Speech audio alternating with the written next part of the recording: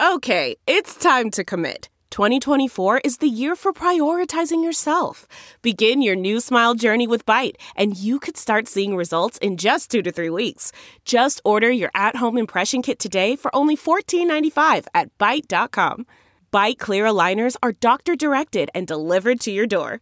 Treatment costs thousands less than braces. Plus, they offer financing options, accept eligible insurance, and you can pay with your HSA FSA.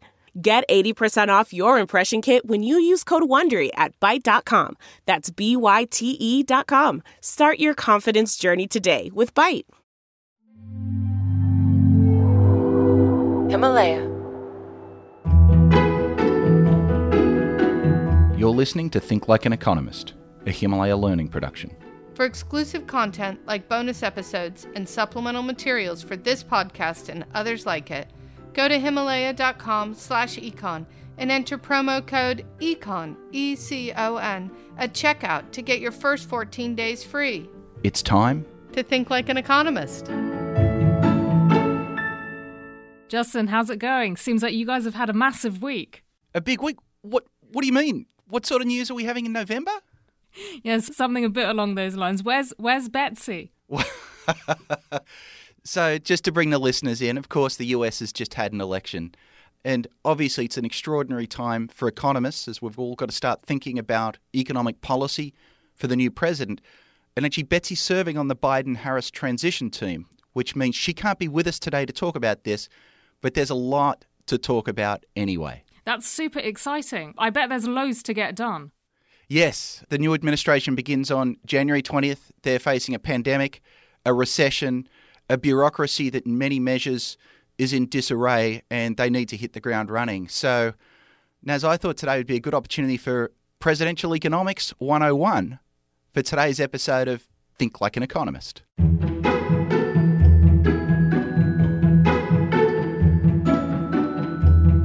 So, Justin, if you were going to brief the next president about what they need to do about the economy, where would you start? What would you say? It's a funny thing for an economist in the middle of a recession to say the starting point's not monetary policy, it's not fiscal policy, it's not calling a bunch of economists in, it's beating the virus. One way of thinking about the virus is it's like a tax on every person-to-person interaction or service sector transaction that we have, and that tax deters a lot of activity. And if you think about it that way, that tax is the reason the US economy and economies around the world are in the doldrums right now. So if they can remove that tax, things might get back to normal sometime soon. It's interesting because I feel like loads of people who talk about restrictions being bad always bring in the economy and how this is really damaging for the economy. I think a lot of the discussion gets very mixed up because people make the mistake of thinking the economy is about dollars and cents. I know listeners of our podcast would never make that mistake. We understand that economics is about every aspect of the human condition. And it's not just about the dollars and cents that go into GDP. It's also about the health.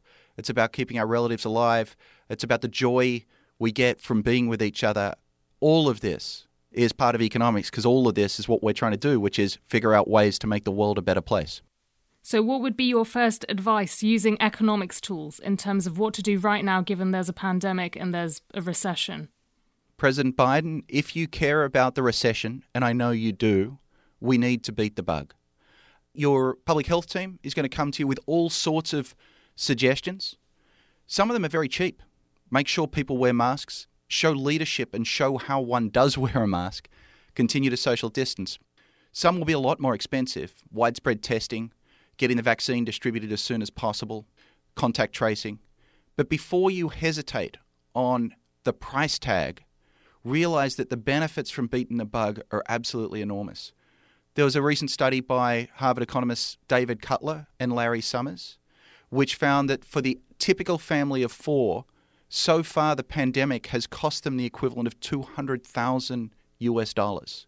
Some of those costs are lost income. Some of that's worse health for folks who've lived through the virus. Some of it's worse mental health for folks who've been separated from loved ones. And some of it's lost relatives and lives lost. So you've talked about beating the bug, which sounds like a sort of immediate short-run measure. What do we need to do in the medium run? We need to inoculate the economy against future shocks. Look, recessions happen, and we can almost never predict them because they happen when something that you don't expect jumps up and bites the economy on the bum. It could happen, and it could happen as soon as next week. And for so many families and so many businesses that are teetering on the brink right now, yet another downturn would be catastrophic. So we need to make the economy more bulletproof. What I've suggested is we need to find ways to automatically link the state of the economy to government spending. This is what economists call automatic stabilizers. And if we can do that, then we can also take politics out of the equation. A lot of the discussion about whether we should have more fiscal stimulus or not got caught up in electoral politics. One side didn't want to vote for it lest it help the election prospects of the other, and the economy and people suffer as a result. Let's get Republicans and Democrats in a room. Let's get them to agree on a formula for how fiscal policy should, in the future, respond to the ups and downs of the economy. Let's make that a law, and hopefully that will help inoculate us against the next set of shocks. And Justin, you've used this term fiscal stimulus. We're going to learn about this in later episodes, but can you quickly tell us what this is? Because it seems to be super important. One way of thinking about a determinant of the size of the economy is how much spending is going on. And if you and I are not doing much spending and businesses aren't, the government can step in and do a lot of spending. And then the hope is that people who receive that spending will also go on and spend it as well. So that's what fiscal stimulus is. And that's an important part of how we can try and jolt the economy out of its current stupor. And in this case, do you mean the government should literally be giving people money? In many cases, yes, sending people money. In some cases, spending it directly. Think about things like, what is the best time to spend billions of dollars building roads? Is it when unemployment is high, tons of people need jobs, wages are low, and we can borrow at a low interest rate, like right now? Or is it once the economy's booming, everyone has jobs, they'll only come and work on your road project for a higher wage? It's pretty clear if we're going to build roads, we're better off doing it today than in some future moment. I should be clear, Naz, when I say building roads, there's a bit of a metaphor about that. I mean the big investments that we need to make, not just to keep our economy humming, but to make it more livable, a better place. So it includes environmental investments, it includes infrastructure investments, it includes community investments. If we're going to spend that money, let's do it when it has the most benefit. Now, part of this requires us to build the infrastructure to scale up and down government spending at different points in time. That's something that we really failed at this time. So sometimes fiscal stimulus is literally sending people money. And the US government decided to send people $1,200 checks. But it took weeks and weeks to get that money out. And in fact, there's still millions of people who still, months later, haven't received that check. That seems really amazing given that Jeff Bezos and Amazon can get me one of tens of thousands of products to my door in 2 days, and the government can't get me money in 2 months. So we need to fix that. We need to create pipes that allow the government to get money out quickly and effectively so that we can offset future economic shocks. CarMax is putting peace of mind back in car shopping by putting you in the driver's seat to find a ride that's right for you. Because at CarMax, we believe you shouldn't just settle for a car. You should love your car. That's why every car we sell is CarMax certified quality, so you can be sure with upfront pricing that's the same for every customer. So don't settle. Find love at first drive and start shopping now at CarMax.com. CarMax, the way car buying should be. Okay, picture this. It's Friday afternoon when a thought hits you. I can spend another weekend doing the same old whatever, or I can hop into my all-new Hyundai Santa Fe and hit the road. With available H-Track all-wheel drive and 3-row seating, my whole family can head deep into the wild. Conquer the weekend in the all-new Hyundai Santa Fe. Visit HyundaiUSA.com or call 562-314-4603 for more details. Hyundai, there's joy in every journey.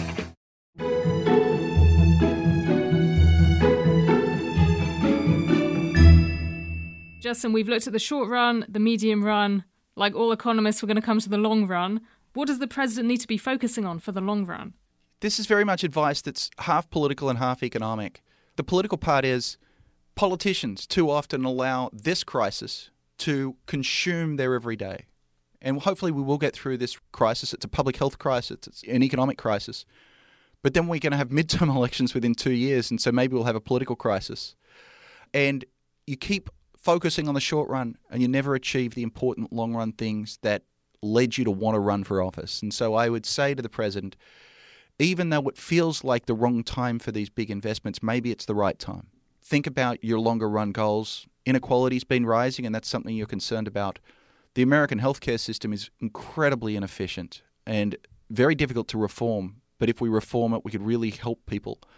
Our social safety net is frayed, and we really saw that when millions lost work and not everyone was able to get by. We've obviously got the environment to worry about. And of course, there's been fraying trust in important economic institutions. And so I'd say to the President, many of these problems seem enormous. But when you crack open an economics textbook, or, let me add, listen to a future episode of Think Like an Economist, you'll see these are things that my tribe has been studying for years. And we have some pretty good solutions. We've talked about some of them, for instance, on the environment in past episodes. We'll keep talking about those solutions. But they're all out there, and they're waiting for a president to pick them up and implement them.